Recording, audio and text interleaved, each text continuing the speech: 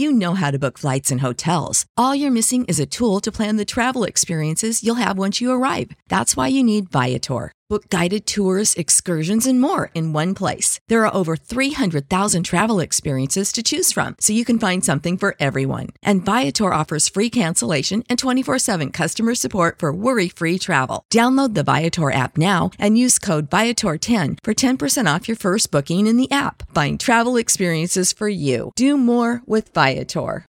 When you need mealtime inspiration, it's worth shopping Kroger, where you'll find over 30,000 mouth-watering choices that excite your inner foodie. And no matter what tasty choice you make, you'll enjoy our everyday low prices, plus extra ways to save, like digital coupons worth over $600 each week. You can also save up to $1 off per gallon at the pump with fuel points. More savings and more inspiring flavors make shopping Kroger worth it every time. Kroger, fresh for everyone. Fuel restrictions apply.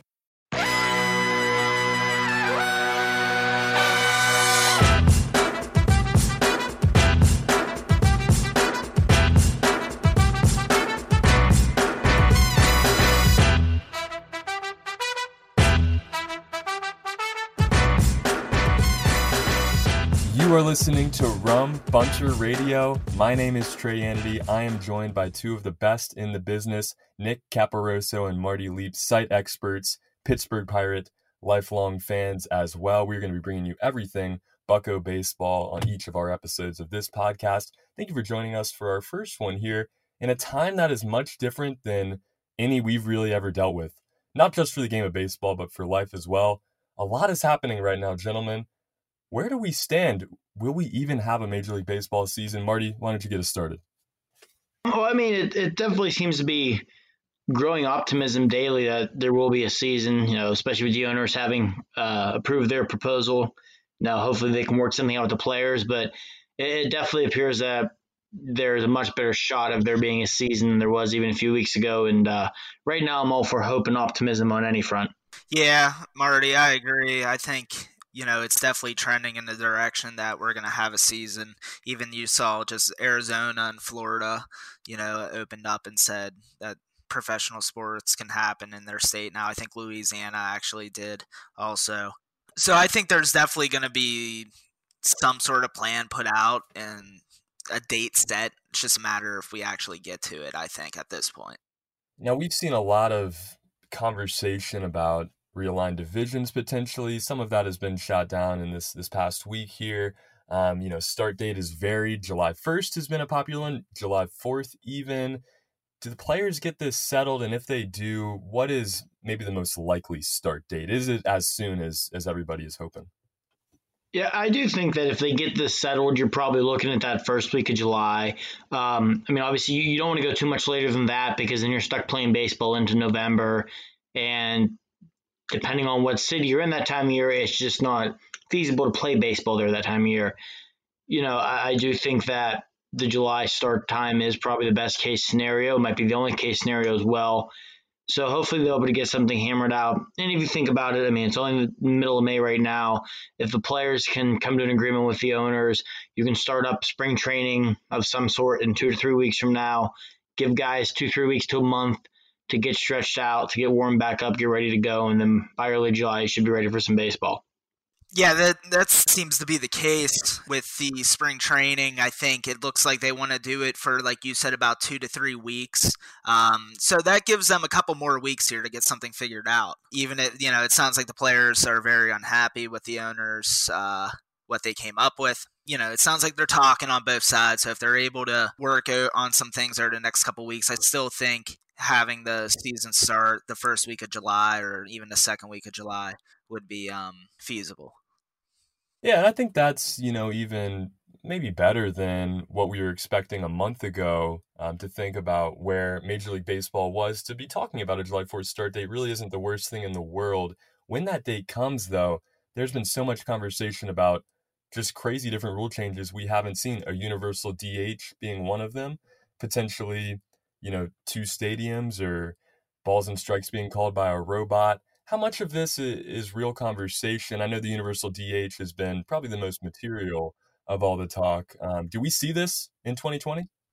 Yeah, I think so. I really believe, and I know Marty does too, that the universal DH was going to come in the next CBA anyhow.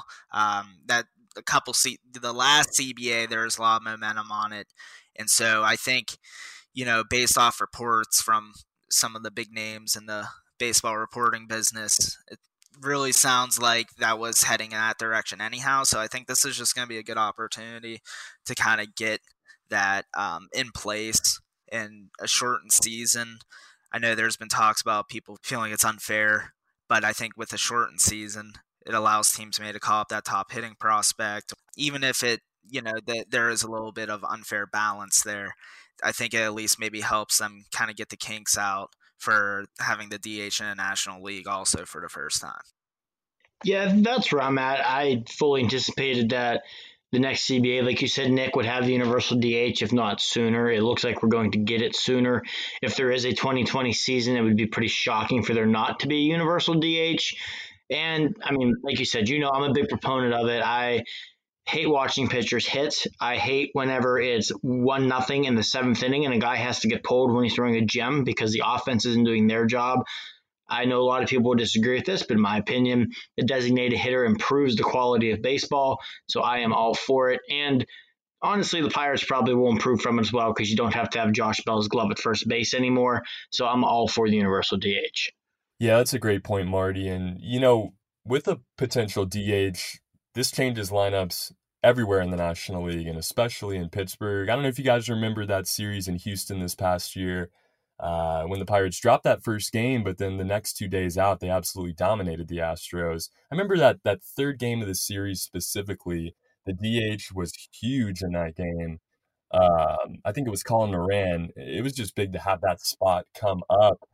And we're going to get into it a good bit the next time we talk here on episode 2 of the podcast, some potential lineups we could see if a universal DH comes into play for the Pirates, because with so many new faces and guys now out of the organization as well, it will really make for an interesting lineup in 2020.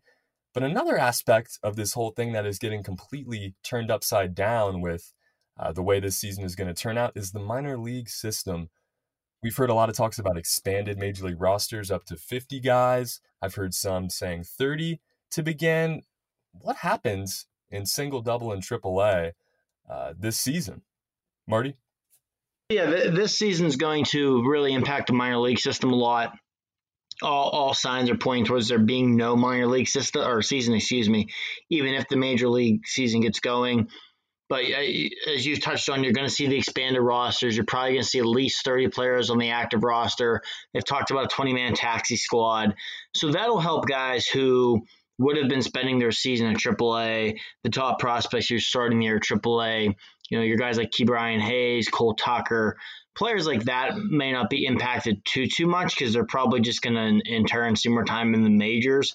But I think some of your prospects in the lower minors are the guys who are really going to get hit hard by this.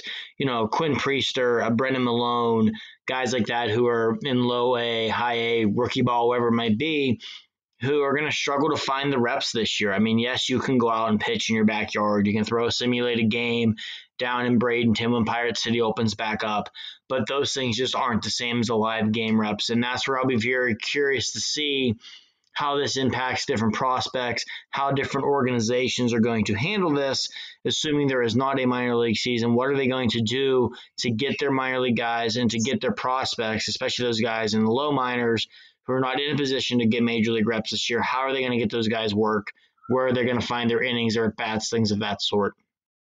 And I think the best idea, Marty, I've heard with that so far is the concept of just having all the minor leaguers report to Pirate City and more or less just have like a glorified extended spring training with your own prospects, keeping everyone in-house, having scrimmages against one another. Nothing is like getting actual game experience, but if they're able to get these prospects into Pirate City and get them playing at least inter-squad games and stuff like that, it's better than nothing at this point.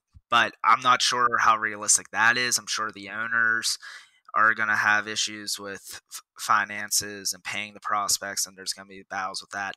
It's interesting. I feel like there really hasn't been much discussion of late with the minor leagues. I'm not sure. Like Marty said, I'm just not sure what the bulk of the minor league system is going to get this year, and that could really affect, like he said, young pitchers. But I also think of like some of our young hitters, like Cal Mitchell, for instance, who, he has a lot of potential as a hitter, but he strikes out a lot, and his strikeout rate has been rising the past few years, and so missing a whole year, that's not going to benefit him.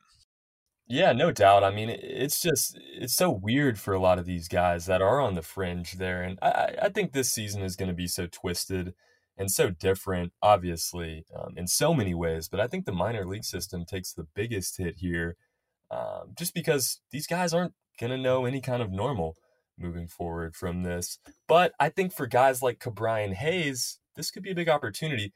Do we see Ke'Bryan Hayes on the opening day roster whenever that may be, if it is 30 men?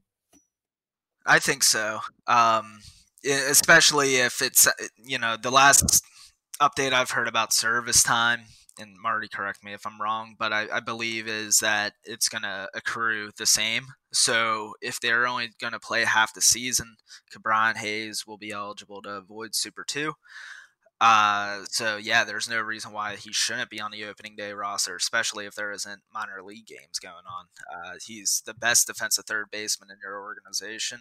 He has potential at the bat. He's been at AAA for a while. He's had his at bats down there.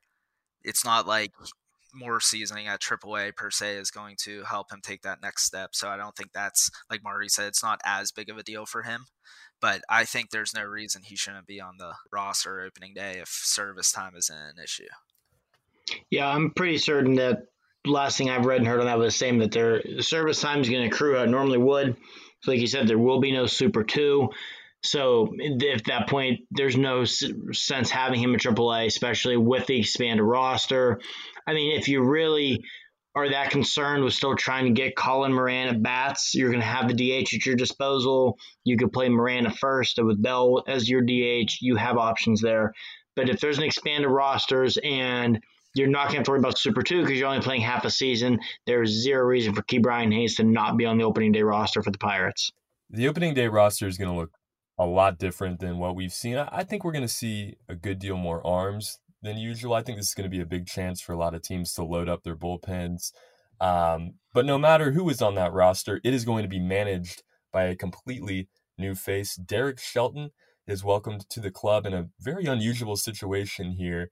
But this is the guy that the Pittsburgh Pirates have decided to go with. Guy that spent time in Boston, Toronto, Minnesota, and Tampa Bay before arriving in Pittsburgh. Is this the right hire? Where do the Pirates go? A lot of questions surrounding this hire, and really the letting go of Clint Hurdle. A lot of people believe it wasn't time. Personally, I think a change needed to be made, and I think Derek Shelton is a great hire. How do you guys feel? I like the hire a lot. Whenever Hurdle was let go, looking around at potential replacements, Shelton was a guy I held in high esteem from the get-go. And he was a manager that was in hot demand this offseason. The Pirates are not the only team he interviewed with. He had other opportunities and chose the Pirates. And I think the fact that not only just that other teams interviewed him, but he was interviewed by Huntington before he was fired, and Ben Cherington quickly interviewed him as well. Like, obviously, this is a guy who's very well respected by a lot of good baseball minds around the league.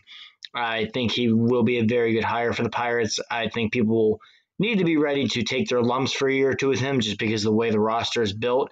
But I do think that he is a guy who can rather quickly get this organization back on the right track and, if nothing else, at least create a better atmosphere than they had last year under Hurdle. And I think that is something you did start to see in spring training.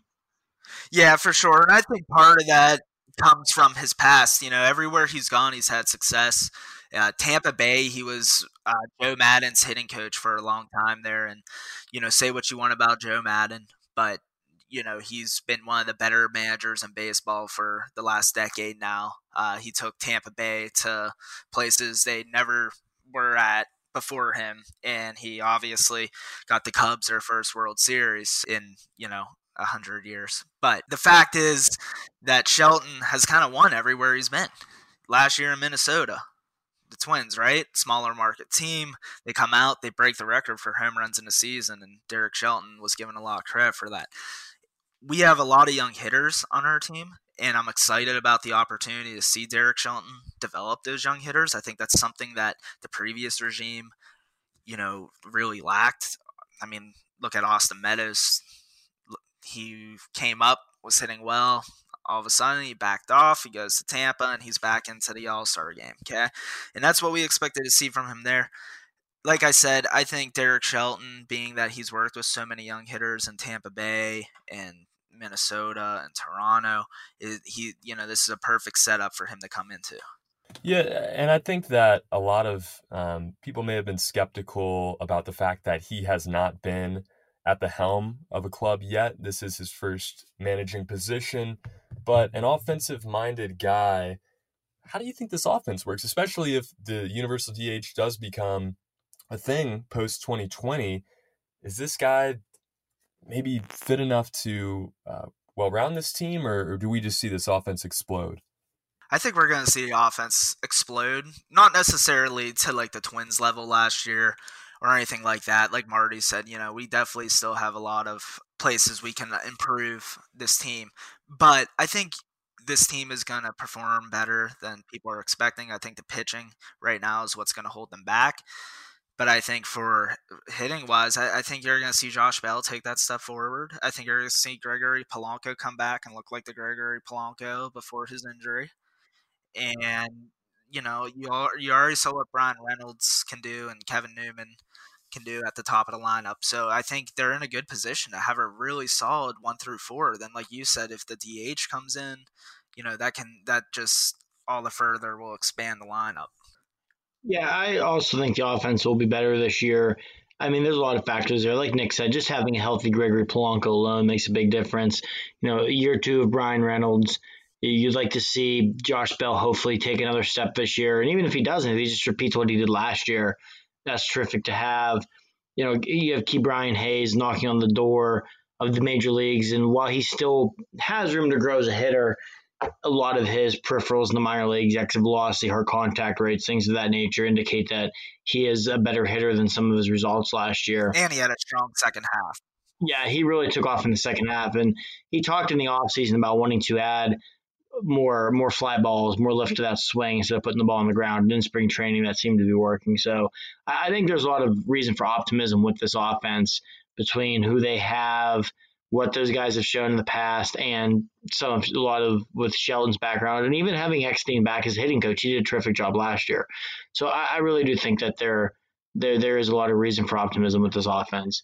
And I want to touch on that too. You were saying about people are concerned about Shelton not managing before, and I think that's a trend in baseball. You're seeing teams go away from those veteran coaches. They're looking for those young up and coming guys who are pushing the analytics onto their teams, which, for everyone, there's a lot of people out there who don't like the analytics, but it's pretty much, you can look at the last World Series winners and it's a big part of their team and their success. And that's why the game's going in that direction. So analytics are important. Clint Hurdle, it sounds like, and Ray Searage got away from those. And it's weird because they led that. And that was a big part of their culture when they came in here, and it turned into 3 playoff seasons. So I don't know what happened. I don't know how they fell behind.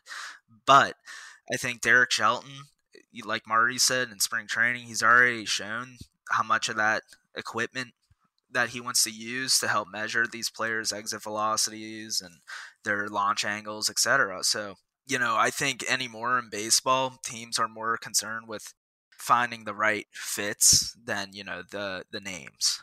New face at the helm, and with the assistant hitting coach as well, but a new pitching coach joins the Pirates in Oscar Marin. Spent a year in Texas, had some success there. He comes in to try to kind of start things over and get away from what we've been seeing these past few years. Do you guys believe this was the right hire for the new pitching coach? Yeah, I do think moving on from Searage was definitely the right call. Uncle Ray had done a lot of great things in Pittsburgh. I mean, there may not have been a position coach in baseball more popular than he was at the height of the Pirates' success, but it was painfully obvious last year that it was time to move on from Ray Searage, from his pitching philosophy. So, you bring in Oscar Marin, who is a young, fast-rising guy within baseball circles. He has that experience last year being on the Rangers major league staff. I think it is going to be fun to see him working with these pitchers and letting them kind of be themselves more, not pitching to a style the way Ray Searage was hammering. The fact he's going to go out there and let Chris Archer lean on that slider. He's going to let Joe Musgrove do the same thing. He's going to let Mitch Keller use his curveball and his slider instead of throwing his fastball 80% of the time or whatever it was. Those things make big differences. Whenever pitchers are using their best pitches, they're going to pitch more effectively. And I think he's going to let guys do that more often than Searage had done the last few years. And I think that alone will make a huge difference for this pitching staff. As crazy as that sounds, you're right, Marty. It's like letting pitchers throw their best pitch, right? And who has done that with the most success over the last couple of years? The Houston Astros, right? And unfortunately for Pittsburgh Pirates fans, Garrett Cole was the prime example of that. And I think that is whenever the city started to turn on Ray Searage a little bit. I think they saw what Cole was doing in Houston, and people started to wonder, why wasn't he doing that here? He was good here, but he wasn't that here. He wasn't Cy Young every year here, okay? And then the next debacle, of course, was Tyler Glasnow, who all we heard about was this is the next big pitching prospect coming up in the Pirates system. 100 miles per hour, unhittable. Literally, that's what we heard. He comes up, he looks lost, okay? Like, he looks like he'd never even pitched before. He gets traded to Tampa Bay, and once again, like Garrett Cole, inserts himself into the AL Cy Young conversation. So you're right, where last year was when it really became obvious, but I think this started a couple years ago, the talk of this. I think last year was kind of last straw, and I think Mitch Keller was that last straw. I think it was clearly evident that another top pitching prospect was not going to reach his potential here in Pittsburgh. And like you said, that was because they were trying to have Keller pitch the way they wanted him to pitch instead of letting Keller pitch the way he's always pitched. And I get that. You need to coach them up. But like you said, let the guy throw his best pitch. I think turn is a perfect word there, Nick, because they really, the fans and really the organization began to turn on Ray Searage. And it's a funny example in Tyler Glasnow there, because not only do you send a guy that looked lost in Pittsburgh, send him to Tampa Bay and he turns around and has so much success, but you get a guy that's highly touted, a guy that's supposed to be the huge trade that this city had been waiting for, and then he looks like he can't play the game when arriving in Pittsburgh. Searage's time was stale in Pittsburgh. Not just Searage, but so many faces inside the front office, including Neil Huntington, who had been general manager with Pittsburgh for quite some time, is relieved of his duties, and all of a sudden, Ben Cherington comes to town after having success on a huge scale, obviously, in Boston, and is now ready to lead this team to a bit of a different style when it comes to the moves that they make. A lot of people excited about the way Cherington is going to set up the Pirates with prospects, get huge return on some guys like we saw with Starling Marte already. Let's get into Ben Cherington and talk about what we expect to see here in year one and moving forward. My preference this offseason was Ben Cherington. I know Arnold from the Brewers was also up there, and I would have been perfectly fine if they went with him as well. But Ben Cherington, for me, was my first choice, not only because of, like you said, his track record in Boston and obviously building up that farm system in Toronto the last couple of years, but also because of his name, Ben Cherington. People knew who Ben Cherington was. People knew he won a World Series with the Boston Red Sox. The Pittsburgh Pirates, they needed to bring in a guy, not just another guy who they're trying to sell to the fans. They don't need to sell Ben Cherington to the Pittsburgh Pirate fan base. His track record does that for himself. So I think that was a big part in hiring Ben Cherington. But also, like you said, what he's done with the prospect systems of the teams he's been with. He discovered Mookie Betts with the Red Sox, Xander Bogaerts. Then he moves up to Toronto and builds a farm system that looks like, a mini all-star team with the names they have, Bichette, Guerrero, Biggio, right? So I'm hoping that he can bring that here, and right away he makes that Starling Marte trade. He brings in 2 top 10 prospects, Brendan Malone, who was a first-round pick last year, and then with Peguero, who's the young up-and-coming shortstop in the Diamondback system, and they're obviously really excited about his potential. Now, both those guys were notable prospects. They fell just outside of top 100 lists based off of, the part where they give you the who just missed type of thing. But they very well could be on that by mid-season this year, if there is a season, of course. Now, part of the, once again, previous regime's biggest issue is it never seemed like Neil Huntington got those names, right? Like, Brendan Malone, people, all you had to do was look up and boom, he was a first-round pick. You can find multiple articles on the guy, right? Because he's a top prospect. Huntington seemed to steer away from those guys. I don't know if it was as much financial as it was just him trying to bring in as much talent as possible. The probability when you're bringing in more players of finding one that's going to work out. But that philosophy didn't seem to work out for Huntington. So hopefully, now that Cherington's here, he's going to go get those names. And even if they don't work out, it's a lot easier to sell some of those trades when you're getting legitimate, prospect talent back. Yeah, I agree with that. One of the big issues with Huntington, I felt towards the end of his regime, was going quantity over quality. And the Gerrit Cole trade's a perfect example of that. You trade this guy to Houston, you don't bring in any of their top prospects. Instead, you bring in these 4 guys who, I love Joe Musgrove. I'm one of the biggest Joe Musgrove fans you ever meet. I think the guy's a terrific pitcher. I think he's an awesome clubhouse leader. But whenever that is the big piece you got back for Gerrit Cole, that's not good. That's not good. Nah, he should have been like the third piece. He's that major league piece you get back to fill in for Cole. Exactly. Not the centerpiece of the trade. So I think that will be a pleasant change with Cherington. Like you said, we've already seen it. And his track record indicates that that's what he's going to do. It's what he did in Boston. It's how he built the 2013 World Series team. The Red Sox most recent World Series team, a lot of Red Sox fans will tell you that the groundwork for that was laid by Cherington before he was dismissed by Boston. So, like I said with earlier, Betts and Bogaerts and those guys. Yeah, those guys were there because of Ben Cherington. So I think that he's going to do a great job of replenishing the minor league system, which is something that is needed in Pittsburgh right now. But at the same time, and again, he did this in Boston, and I get that it's not exactly apples to apples because of the financial situations, but he's also proven that whenever his team is in a position to win, he's not going to be afraid to move prospects to go get a guy, And even with Cherington, to kind of go back to you real quick, Nick, this is something you and I remember fondly, the 2014 trade deadline with everything with John Lester. And there was that night it looked like Lester to the Pirates was going to happen, and you and I were on the phone till 3 a.m. waiting it out. And it never happened, and looking back on it, it appears the reason it didn't happen is because Cherington was not moving him for anything less than Josh Bell. So, the guy has an eye for minor league talent. He knows what he wants to do. He's going to stick to his guns.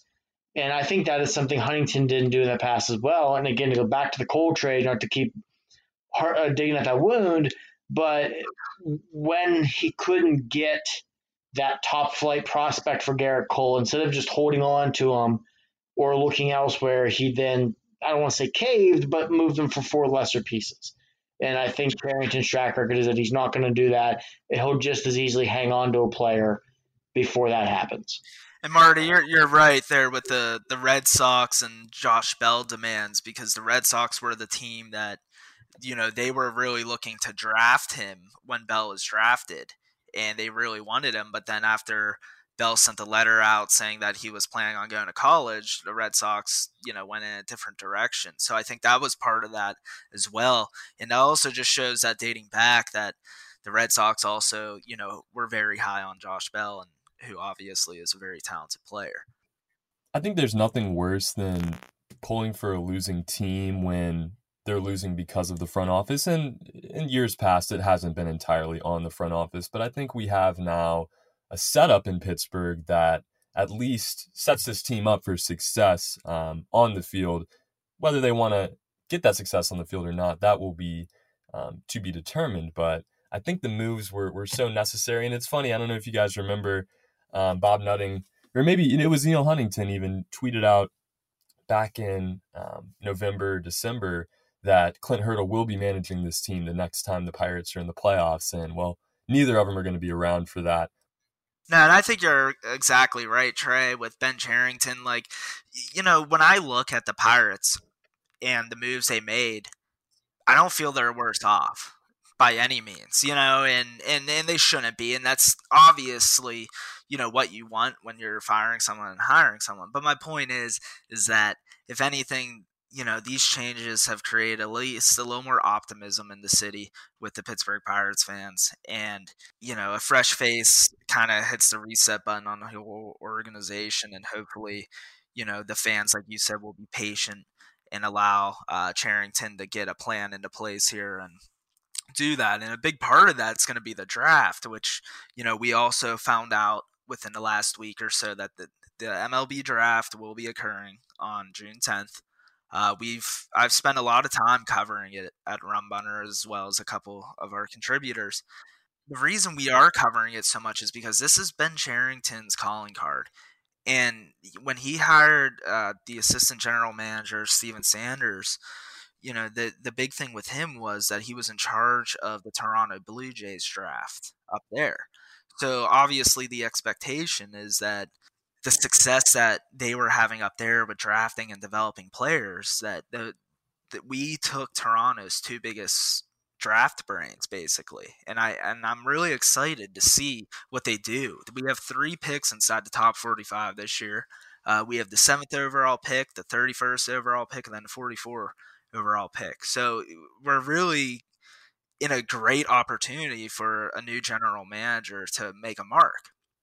And if Cherington can continue to find those prospects like he has in the past in the draft, and having 3 high picks, he's really going to be able to bring in elite talent right away to add to the talent he's already brought in with Brennan Malone and Peguero. So fans are going to be pretty on board with what Cherington's going to bring in prospect-wise. I think you're going to see him go after those big names on the draft board. I think he's going to be aggressive because I think he knows he needs to make his mark.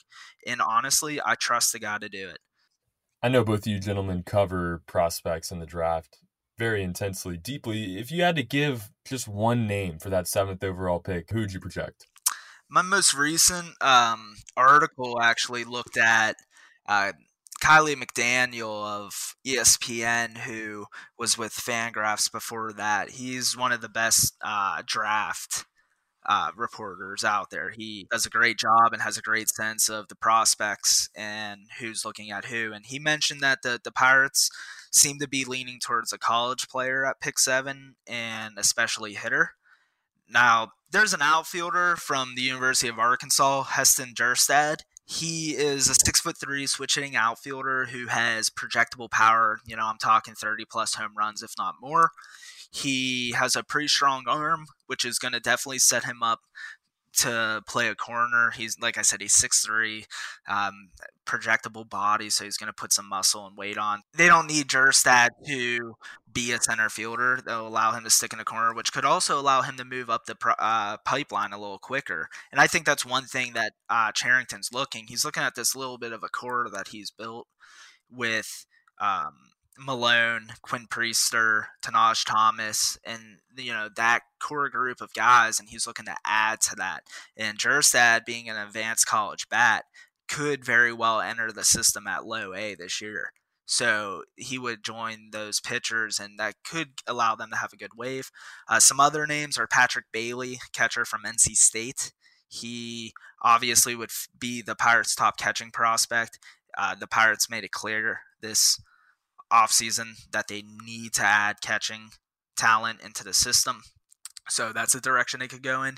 Right now, he's ranked just outside the top 10, but I think, with the team having picks at 31 and 44, if they wanted to save some of their bonus money to be more aggressive with those back 2 picks instead, that would be an opportunity for them as well. June 10th, save the date. It is going to be a bit shorter than, really not a bit, it's going to be drastically shorter than any draft we've had in recent memory, but it is going to be a fun one. And it's going to be really interesting, like you said, Nick, to see how this front office lays the ground for future Pittsburgh Pirate teams. That is all the time we have for episode 1. We're going to be back with you before that June 10th date at least one time, talking lineup projections for this season. We're going to get into the rotation and the bullpen as well. You can find us anytime on rumbunter.com, Rumbunter app, or on Twitter @rumbunter. For Marty Leap and Nick Caparoso, my name is Trey Annity. Thank you for joining us. Let's go, Bucks.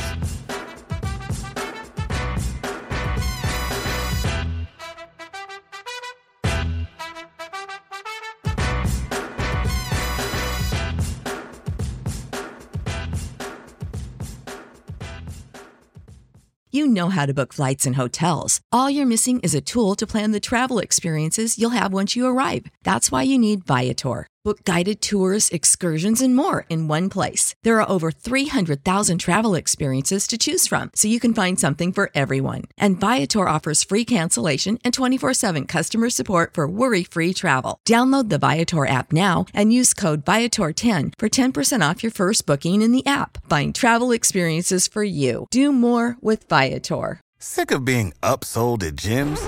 My guy, you're currently a base member? For $90 more, I can upgrade you to our Shred membership. For $130 more, you'll be a Swole member. And for just $300 more, you'll reach Sweat Platinum.